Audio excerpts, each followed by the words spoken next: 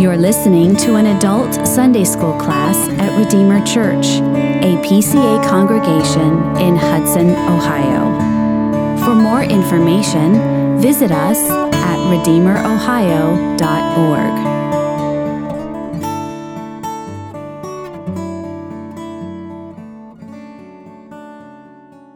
So we have the next 5 or 6 weeks together on this subject, demonology, spiritual warfare, and supernaturalism.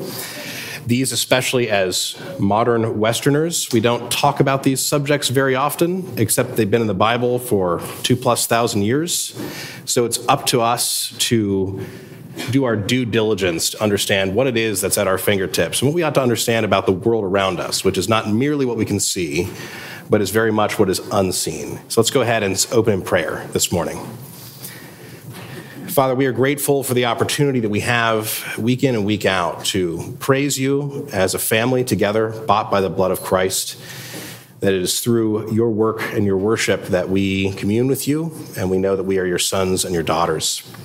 Thank you for the revelation of Holy Scripture and for the great truths that while we may not fully comprehend, you have given us enough to understand and to reckon with and to move forward with each day as we worship and work to our ability to give you praise. We pray this in Jesus Christ's name.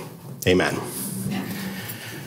So as I said, this is a topic or a series of topics that are typically not common conversation fodder for the average dinner table in America or in most of the modern West, and especially Christianity outside of perhaps the Pentecostal or charismatic traditions.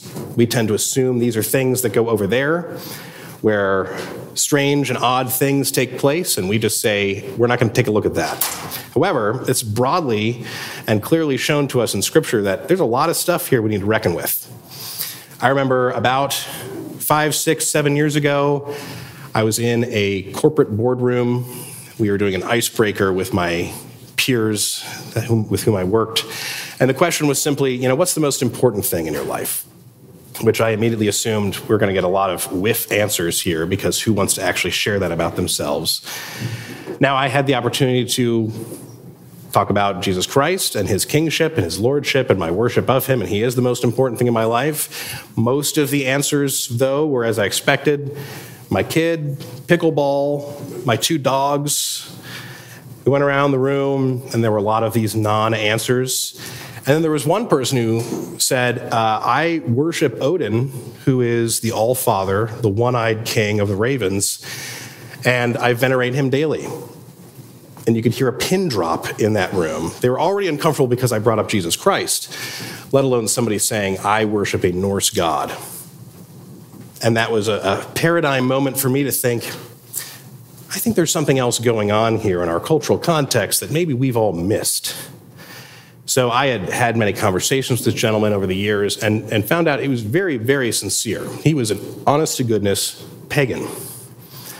Not simply that we look back in the Old Testament and think somebody bowed down to an Asherah pole and that was worship. This guy was doing it today, actively and earnestly.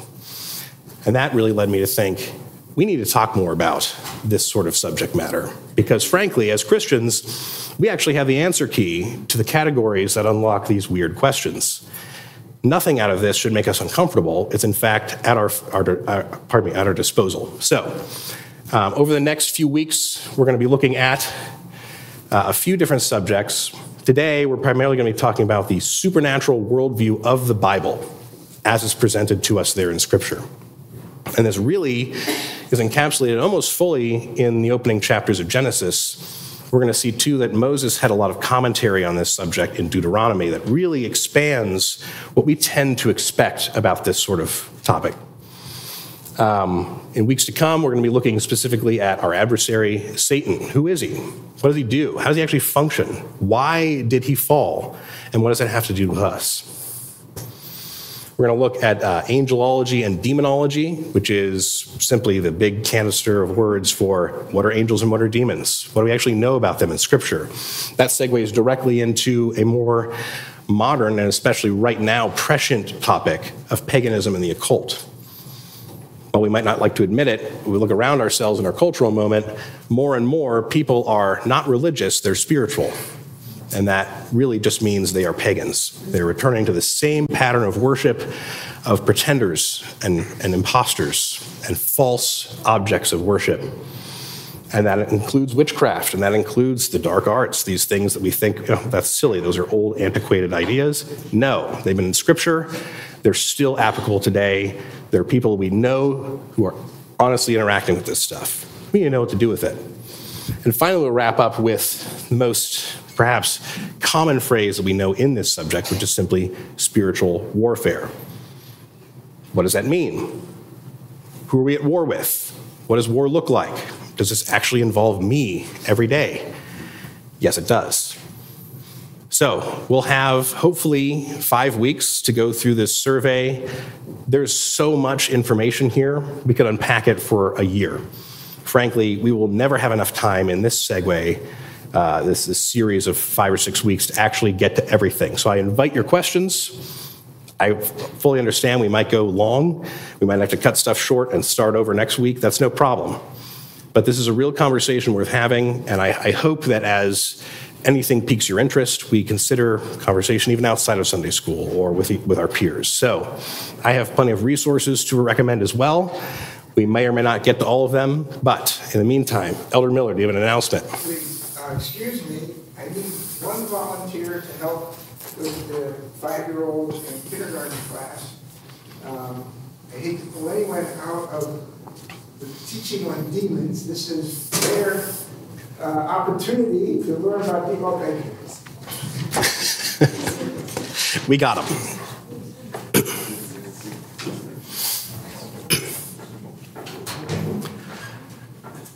So we'll continue here, and we'll get into our first stop here, which is simply today's subject, the supernatural worldview of the Bible.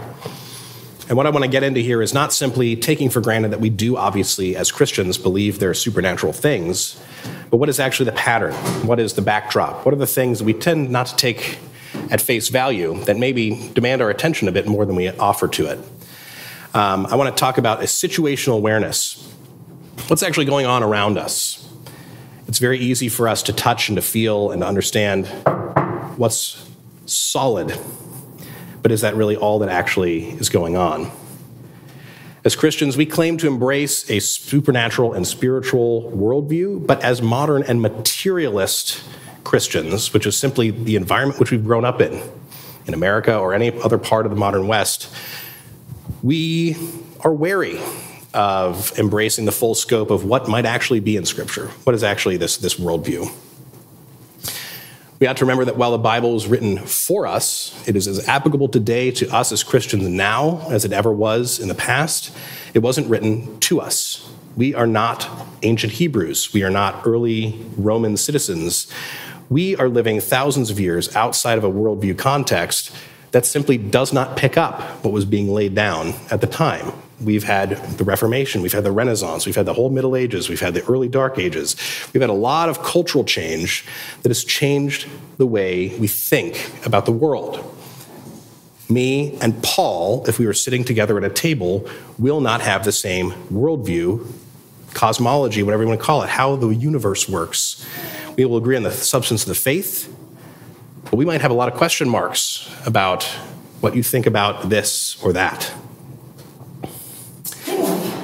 In our tradition, we consider historically from church history as Reformed Protestants, Martin Luther is typically understood to be the last medieval man. He was looking backwards to the heritage that came out of the Middle Ages. John Calvin is often understood as the first modern man. He was a humanist, he was an empiricist, and he was a wonderful, incredible commentator. I mean, we owe so much to him, but those two men in the Reformation show this divide in worldview. It was often said, mostly as a jest, that Martin Luther could kick over a rock and find a demon underneath of it, whereas many times Calvin would say, those things are not worth our attention. We have bigger fish to fry. We have soteriology. We have systematic theology. We have the doctrines of grace, and those are beautiful, and we should appreciate them. But there was a distinction between those two men's understandings of how the world worked. I want to read this. This is 2 Kings 6, 15 and 17. This is when the armies of the enemies of the Lord were arrayed, and Elisha the prophet was there with his servant, and he has this very interesting offering for us. When the servant of the man of God rose early in the morning and went out, behold, an army with horses and chariots was all around the city. And the servant said, "Alas, my master, what shall we do?" He, being Elisha, said, "Do not be afraid, for those who are with us are more than those who are with them." Then Elisha prayed and said, "O Lord, please open his eyes that he may see." So the Lord opened the eyes of the young man, and he saw, and behold, the mountain was full of horses and chariots of fire all around Elisha. And this is poignant because we tend to think of the spiritual world as very far away. Heaven is up, it's way out. And perhaps in some manners it is, except that much more often, as we see in Scripture, it's almost like two layers over the same piece of paper, right? A transparency sheet. There is what we see, and there's also what we don't see, but it's right there. For Elisha and his servant, we have the whole celestial angelic army of the Lord arrayed right there in the same place where he and his servant were standing, but his servant couldn't see it. It was there, but it was unseen. It didn't make it make-believe. It didn't make it imaginary. It didn't make it a figment. It made it real, but in a different place, somehow. So as we consider, and I think many times we hear debriefs from missionaries who are abroad, especially in darker places of the world, spiritually speaking, and they tend to say, yeah, we ran into some things we can't understand. There were actually displays and shows of odd, weird things that made us deeply uncomfortable. What do we do with them? Well, to the pagan, to somebody who has an understanding of the world as a kind of spiritual inoculation at all times, someone who has witch doctors, someone who has spirit guides, someone who has, real actual sorcery, grand displays of power are going to look very convincing to them. The devices of Satan, the evil things of spiritual darkness are going to be very compelling to somebody who's already used to seeing that. But that shows up in our context, and those are going to be counterproductive to that sort of spiritual deception. We might chalk it up to mental illness or something else. We just say, that's silly. That can't possibly be real. So one of the things I want to talk about in this series is understanding how this spirituality is the same no matter where we see it. It just takes on a different mask or a different shape. It's tailored to deceive anyone in their context. We're far more fraught, right, with alcoholism and divorce and abuse and addiction and distraction and decadence in the West. Someone shows up with a wall of darkness outside of my house and I can't see the sun, I'm going to say, well, who cares? I'm going to go watch Netflix. But to the person who their whole household is, dependent on whatever spirituality they revere, and that display shows up, they're going to be shaken to their core because something big is going on. But instead, it's easier for us to be deluded to simply say, we have a lot of pet sins. We don't worry about those. Anything that distracts us from the gospel, if it's not a really big deal, maybe we can get away with it. That's where spiritual warfare is taking place in our lives. It's very different elsewhere. So today, in our cultural moment, one of the reasons I want to bring this up and why I think this series is very timely is because for all of our entrenched materialism in the West, again, we want to see and touch and feel and say that's it. This culture has kind of spent its biblical capital that's been built up for many centuries. We're running out of it. The Christian grace that many of these countries were founded on is simply run its course and it's depleted. And as such, we know we are wired to worship. We are, God put eternity in our hearts. That's Ecclesiastes 3:11. We are meant to worship and revere something. And when basically the script has been flipped on who the Christian God is, we're going to worship something else. So we see America and the modern West becoming less and less religious formally, but more and more spiritual, quote unquote. You have, your witches on TikTok and crystals and whatnot, all these things that are simply becoming vogue because we don't know any better, because we've been, again, inoculated with the goodness of Christian faith that has worn out, culturally speaking. So our milieu, our subject matter that we interact with every day is becoming less and less religious, more and more spiritual, and really what just simply that means more and more pagan. There's nothing new here. It's just a revolution of what has been coming back. Any questions before we move on?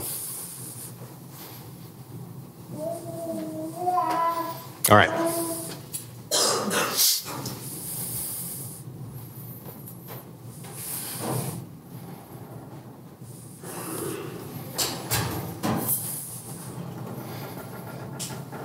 All right, so what I want to talk about is the critique of materialism. Basically, where we are right now, we have to reckon with it. We have to figure it out, and why we've been a little unwittingly blinded in our own upbringings because we just have assumptions about the world and how it works, and it's not really lining up as well as it ought to with Scripture itself. So I want to start by saying it's a very good thing that we do stand here today as inheritors of the Reformation legacy. I am in no way saying, I wish we could go back. I wish none of this had happened. I wish we hadn't taken a left turn. It's beautiful grace and providence that God has laid out for us to understand what is good and what is reformed. We wouldn't be here as Reformed Presbyterians if that wasn't true, and I am here with you to say so.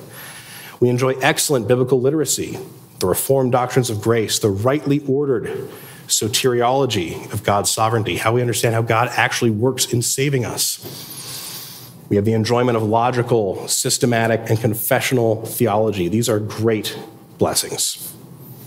I'm sure God has been happy to see this roll out in history for the betterment of the church. We think of 1 Corinthians 14:33, for God is not a God of confusion, but of peace. We should know what we believe. And just a few verses later in 40, one of our favorite Presbyterian verses, all things should be done decently and in order. That is, in fact, a cornerstone of our polity, how we run the church. Because we shouldn't be ad-libbing and making audible calls throughout our governance. We should be shepherding decently and in order. Those are good things, and these are fruit of the Reformation. Should not throw them out. However, when we think about the paradigm of spiritual warfare and supernaturalism in the world, we have to look to what Paul says in Ephesians. In chapter 2, verses 1 through 4, he says, "And you were dead in the trespasses and sins in which you once walked, following the course of this world, following the prince of the power of the air, the spirit that is now at work in the sons of disobedience, among whom we all once lived in the passions of the flesh, carrying out the desires of the body and the mind, and were by nature children of wrath, like the rest of mankind." Now that is kind of the tripartite distinction of spiritual warfare. That's what we deal with every day. We deal with the world, the devil, and the flesh. And it's kind of like fronts in a war, right? If you are not defending yourself in one area, you'll be easily flanked by the opposition that comes to take advantage of your weakness.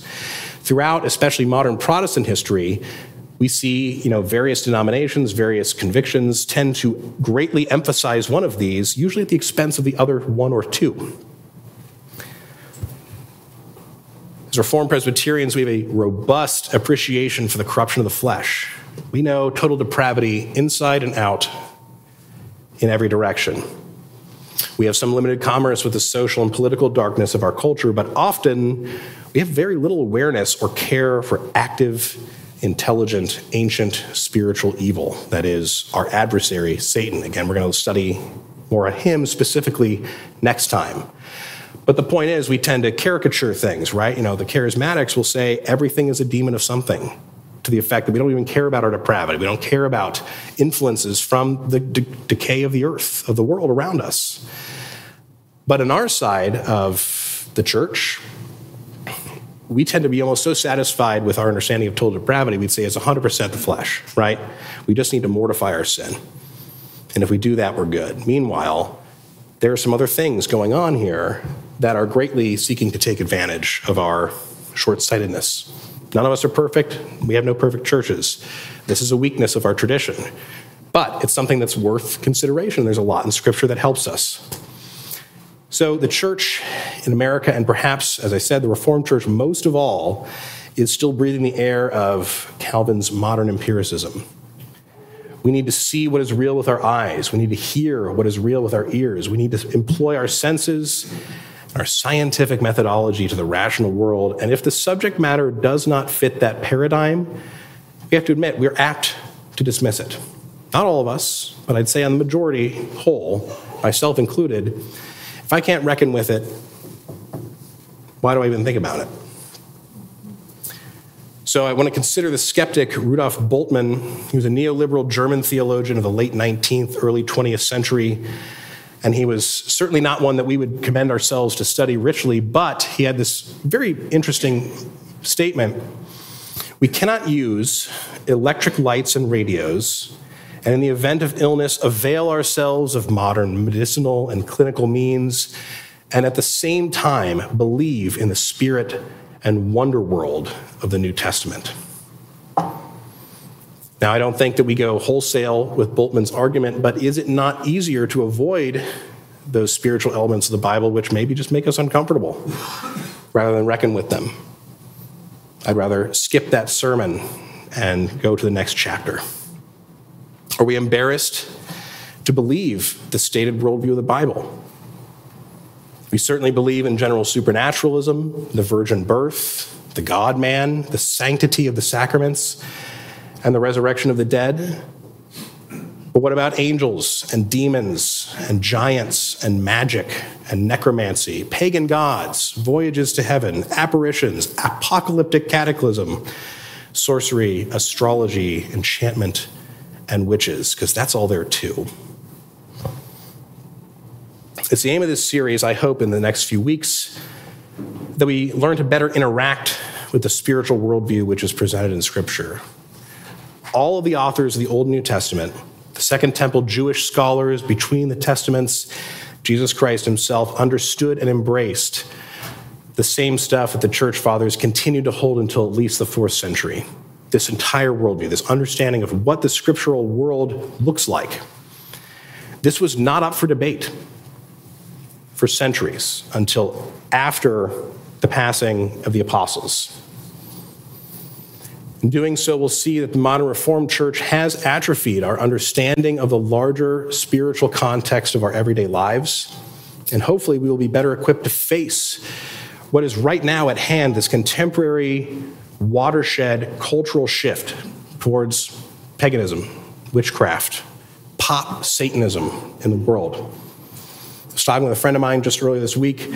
He lives out near Wichita in Kansas, and there is now a Satanist club at their high school that looks great. It's very flashy. It's got great marketing.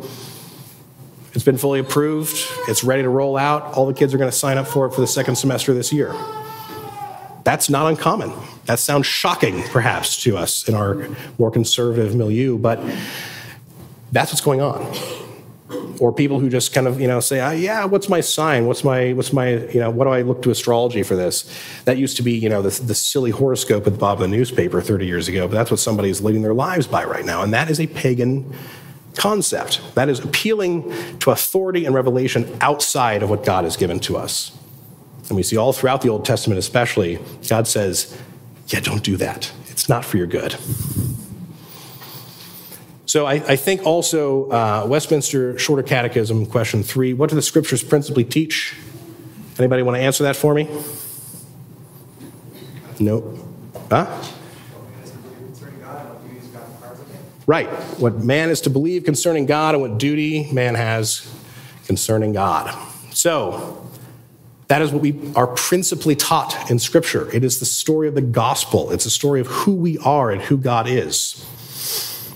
But I would argue that principally also assumes that there is a little bit other that is being taught in Scripture as well.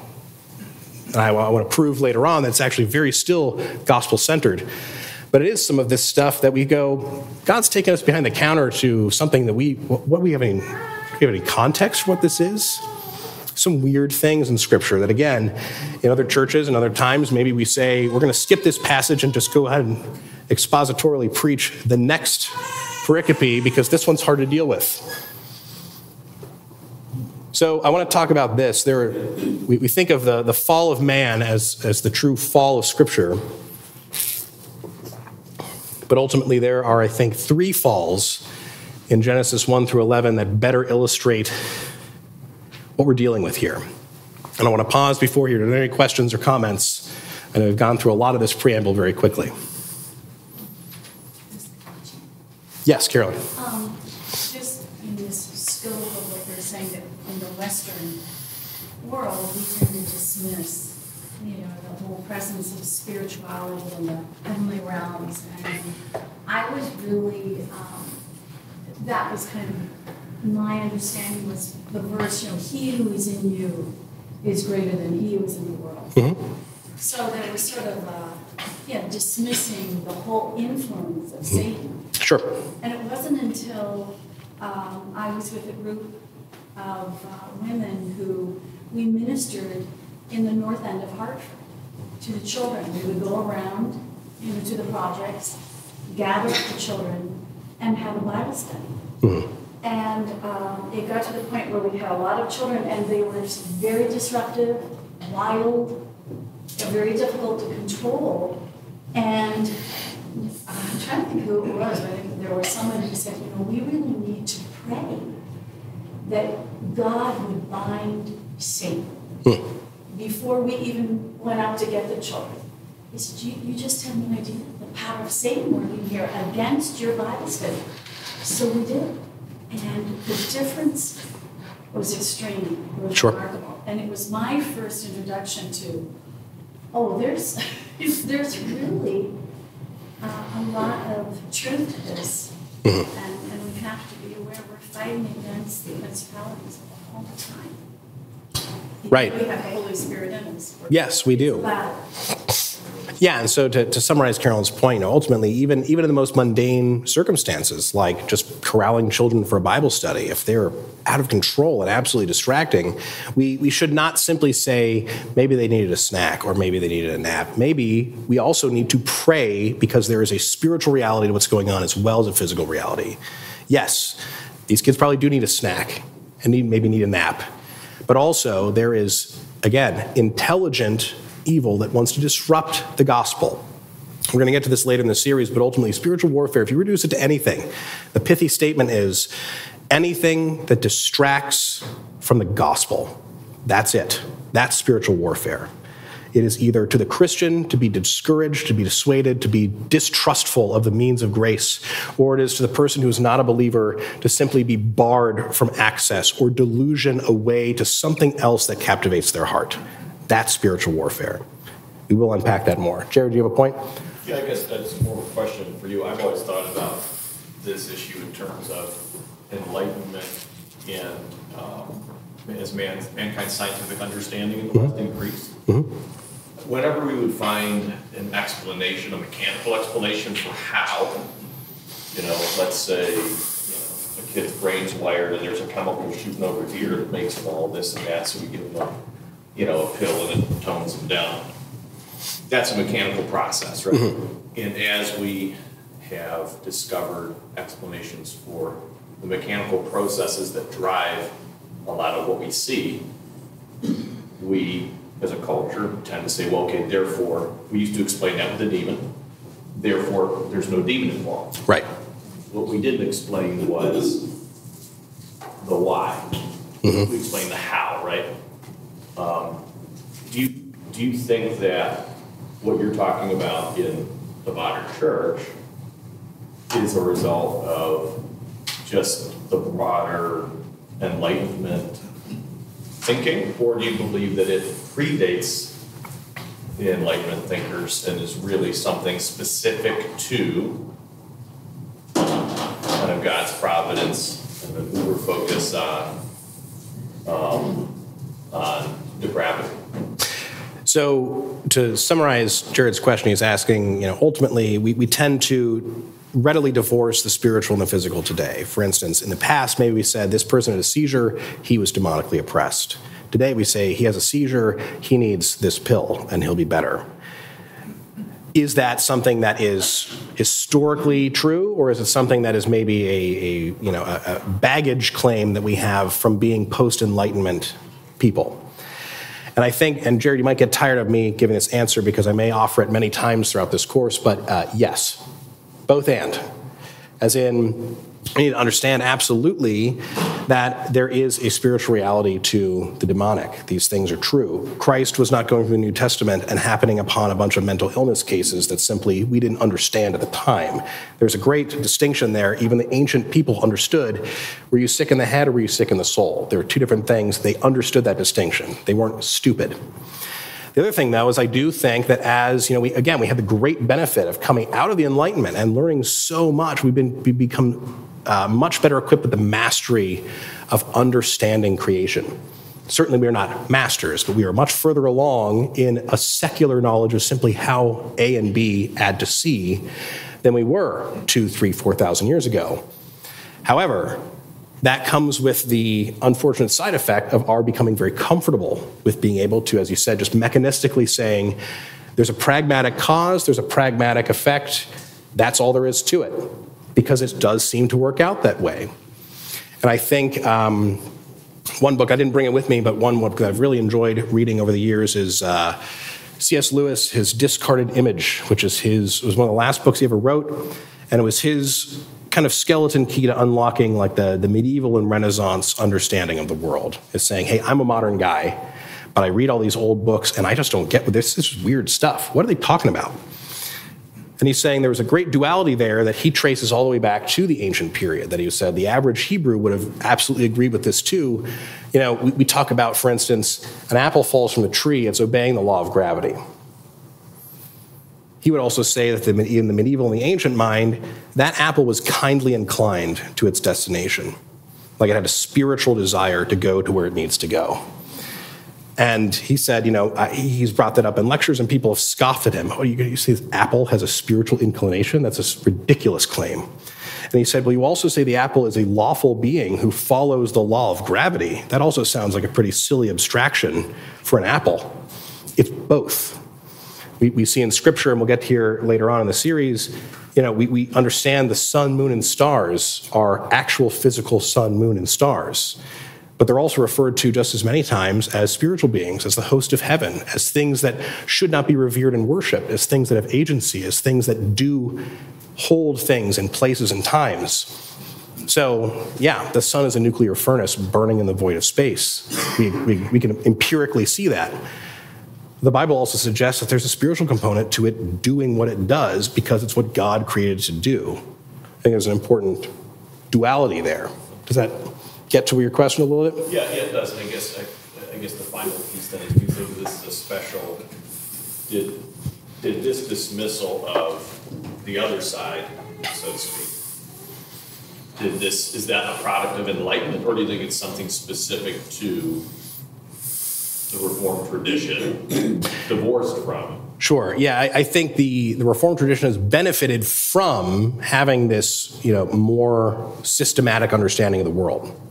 We're not going to look at Scripture in the first century AD the way we are today in terms of putting in categories and summary statements, and that's a good thing. Again, there is some advancement that's there. However, it tends to be kind of a zero-sum state, I think, as in, the more we tend to emphasize what's obvious and material and classifiable, we tend to say, well, we don't need these other categories anymore. They're gone. But that's the hard thing for us because we're finite people, right? We only have so much bandwidth, theologically or otherwise, to understand usually anything at a given time. The more we emphasize over here, the less we care to put stuff over here. God is bigger than that. The Bible is bigger than that, and it's tough. It's a hard thing. We can say that maybe the ancient Hebrew and the early first century apostolic Gentile could hold these things together better than we can. Well, tough. We're not there anymore. We have to do the hard work now to try and go back and put these things together. So I already know we're going to be way out of time for this, so I want to move forward a little bit. What I want to aim for here is looking at 3 moments in Genesis 1 through 11 that kind of give us the whole backdrop to this. And it's not just weird stuff for its own sake. It is pointing to a really beautiful Christological conclusion. This is the majesty and glory of Christ all the way back in the earliest parts of the Old Testament. So we often speak of the fall of man as a singular event, but in fact, there are 3 spiritual falls in the primeval history of the Bible. These falls, when considered together, point not only to the deep and pervasive supernatural worldview of Scripture, but as I said, to this profound Christ-centered trajectory of why the Old Testament matters. We have Genesis 3:15, Genesis 6:1 through 4, and Genesis 10 and 11. We'll see how much we can get through here this morning. We'll start with the low-hanging fruit, no pun intended. Genesis 3:15. This is after the serpent has deceived Eve and Adam has failed in his priestly and kingly duty to have dominion over this interloping spirit in the garden. And they fall. They choose pride and self-deception over the truth of Yahweh. God says to them, I will put enmity between you and the woman, between your offspring and her offspring. He shall bruise your head, you shall bruise his heel. This is the thesis statement of the Bible, the gospel, the second coming of Christ. It's all right here. This is why we refer to it in a more theological statement as the proto-evangelion, which is a $5 word that just means the kernel or the first gospel.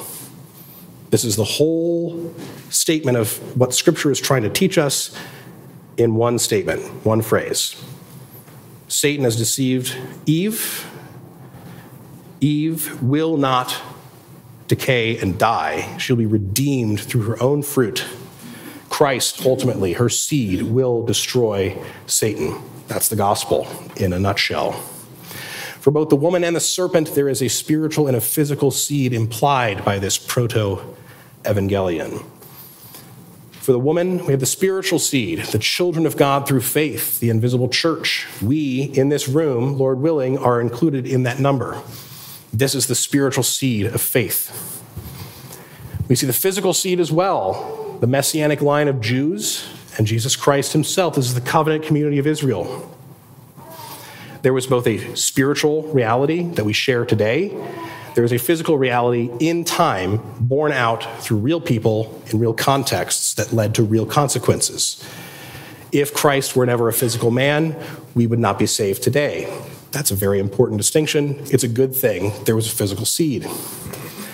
For the serpent, we have the spiritual seed, the godless rebels who spurn Yahweh. Those who today and in the years past rejected or did not hear the gospel. Simple as that. Those who are not born again, they are not elect, they spurn the gospel, they spit and hate the church. They are the spiritual offspring of Satan. There is also a physical offspring of Satan, which we're going to get to in the second fall. So we're going to Genesis 6:1 through 4. When man began to multiply on the face of the land, and daughters were born to them, the sons of God saw that the daughters of man were attractive, and they took as their wives any they chose. Then the Lord said, my spirit shall not abide in man forever, for he is flesh. His days shall be 120 years. The Nephilim were on the earth in those days and also afterward, when the sons of God came into the daughters of man, and they bore children to them. These are the mighty men who were of old, the men of renown. Now I'll spearhead this segment by saying this is a hotly contested interpretive piece of Scripture that is definitely perhaps the top of the list of that segment of, this is weird, let's move on to the next part of Genesis. Let's go to the flood and forget this ever happened. There are as many as I can see, about 5 distinct historic interpretations of this passage, but really 2 rise above the rest and remain commonly accepted in various parts of the world and in church history. There is the Sethite view. This is what we would typically say is probably what most of us assume, or what most of us come out of in our backgrounds, that the sons of God here in this scripture are the children of Seth, the godly descendant of Adam. They represent the covenant line. While the daughters of men are the children of Cain, the ungodly descendant of Adam. The first time this shows up in history is in the 2nd century by Jews who specifically were trying to discredit any claim that Christ was a supernatural son of God. They wanted to say he's not the Messiah. That wasn't him. We're still right. We got to forget this guy and move on. It was later adopted by Christians broadly in the 5th century through St. Augustine and his excellent work, The City of God. But both Augustine and later commentators tend to be kind of dismissive here. He says, are we to believe that angels mated with women and that the giants resulted from these unions? And that's his commentary, and he says, that's ridiculous. Moving on. This is the current popular evangelical view, including among many Reformed voices, both Dr. Meredith Kline, who is excellent. We all love him here. I certainly do. Certainly Pastor Wright does. He studied with him. Tremendous scholar, but he also does not oblige with this. Even John Calvin, you can go to the library over here and grab his commentary on Genesis. His summary statement is, this is an ancient figment, and it's outrageous. Moving on. He applies no hermeneutic, but tosses it out with no additional commentary, much like Augustine many centuries before. Simply, this is kind of uncomfortable and seems ridiculous. Forget it. So, I want to look at some of the problems here. I'm also not being dogmatic about this. You're welcome to adopt this view because most people do. But I want to show that I think if we really look at the text, we're going to see more there. Now, before I get into that, because I've opened a can of worms and we have 5 minutes left, are there any questions? We can always pick up here next time. Fair enough. So one of the difficulties here is that when we look at the Hebrew here, man in Hebrew is Adam, or Adam. That's why we get Adam's name. He is man. The sons of God in that verse is called Bene Elohim, which is the sons of Elohim, the divine. The former refers to flesh and blood. The latter refers to spiritual beings. We tend to equivocate or make two things that mean different things mean the same thing and dismiss the interpretation given to us from the text itself. Typically, this argument is to suggest a few things. One, all the way through Genesis so far, we've been talking about human families. So why the heck are we talking about fallen angels? That seems very out of the ordinary. It's kind of a weird record scratch. All of a sudden we're talking about this, and it's only 4 verses, and then we shift back to humanity. It seems like a speed bump. St. Alphonse consistently suggests that if the chief sin at the end of this antediluvian or pre-flood world is to blame to fallen angels, well then why does man get the brunt of that? That also seems inconsistent. Why would all flesh be cursed because of something some naughty angel did? It wasn't up to the people themselves. But when we equivocate Adam with Bene Elohim, it's not an accurate understanding of what the account states, however briefly it shows up. And one of the reasons why is a lot of the arguments are, we're going to say Adam or the sons of God are godly Sethites, these Seth descendants. The daughters of men are the daughters of Cain, this reprobate line. But those aren't the words that are used. It's not talking about humans and other humans.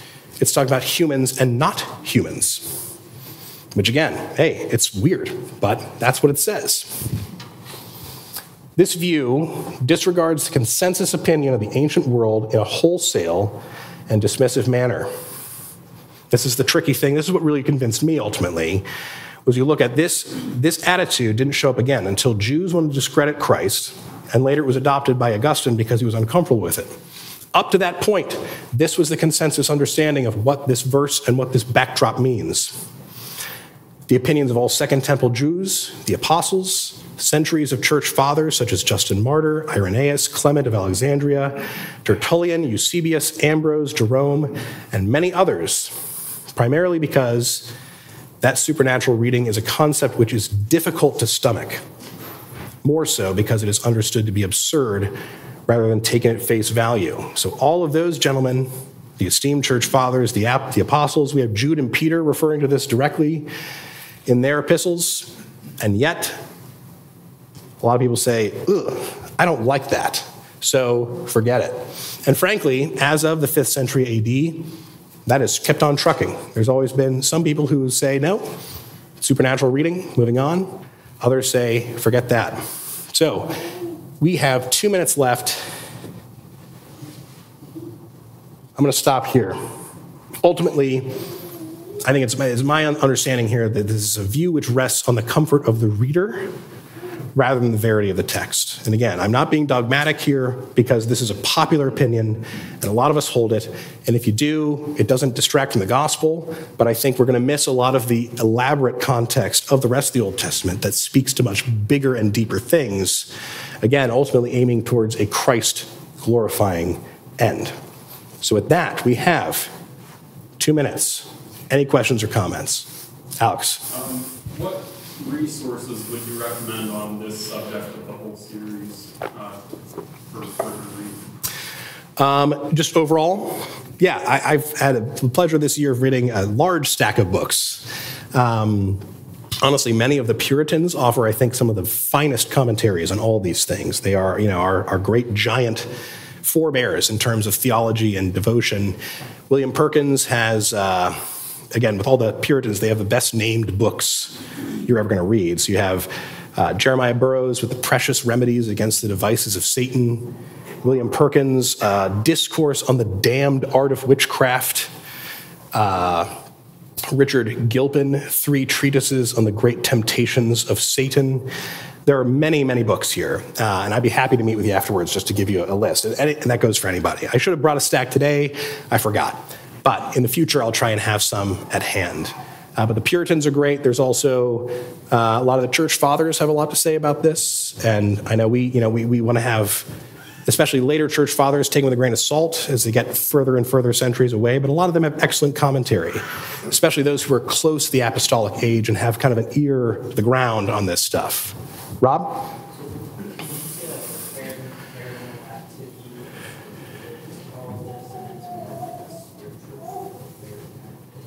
The question being is like the paranormal related to kind of the weird spiritual stuff in the Bible? Yeah. Yes, I would say so.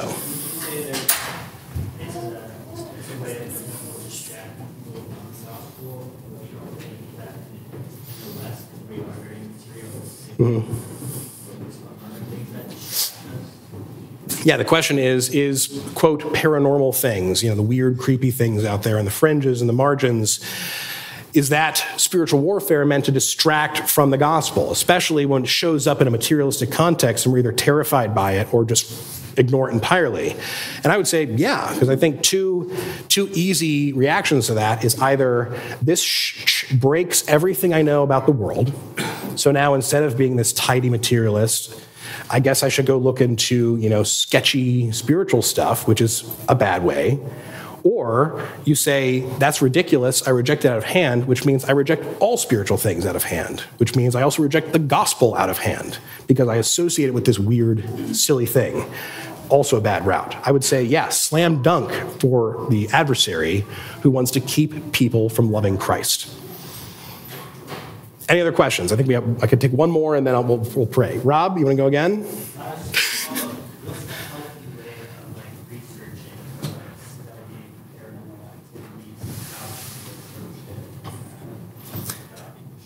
Sure. So the question is a healthy way to look at the paranormal that isn't just a distraction ourselves as Christians. I think we have to put it in the context of knowing what the source material is. That is, stuff that wants to mess with you and creep you out and disturb you is evil.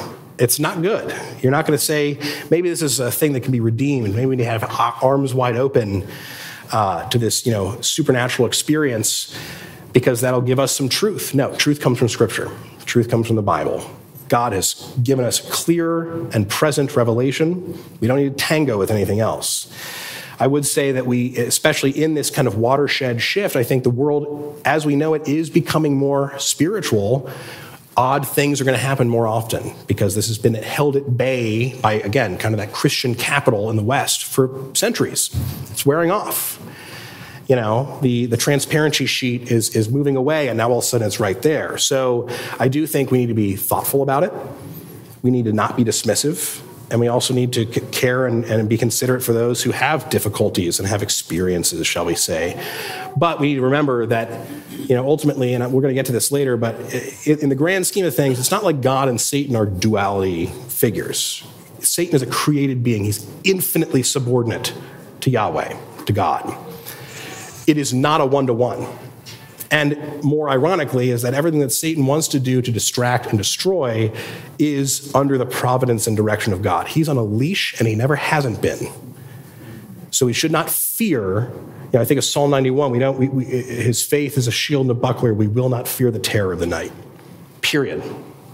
There is no chink in our armor that means that Satan wins by some fluke. Doesn't happen. So, good question, and we'll expand on that as we go. Again, this is preamble. We're going to pick up where we left off next time. Sorry we ran out of time. Let's pray. Heavenly Father, we are grateful for the opportunity to talk about the deep things of Scripture. We think of King Solomon, who says, God hides what is hard, and it is the duty and joy of kings to search it out.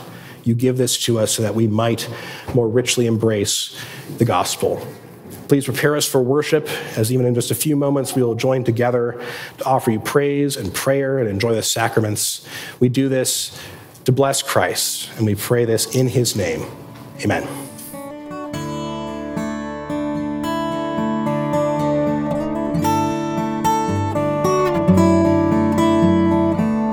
Thank you for listening. For more information or to connect with us, visit us at redeemerohio.org.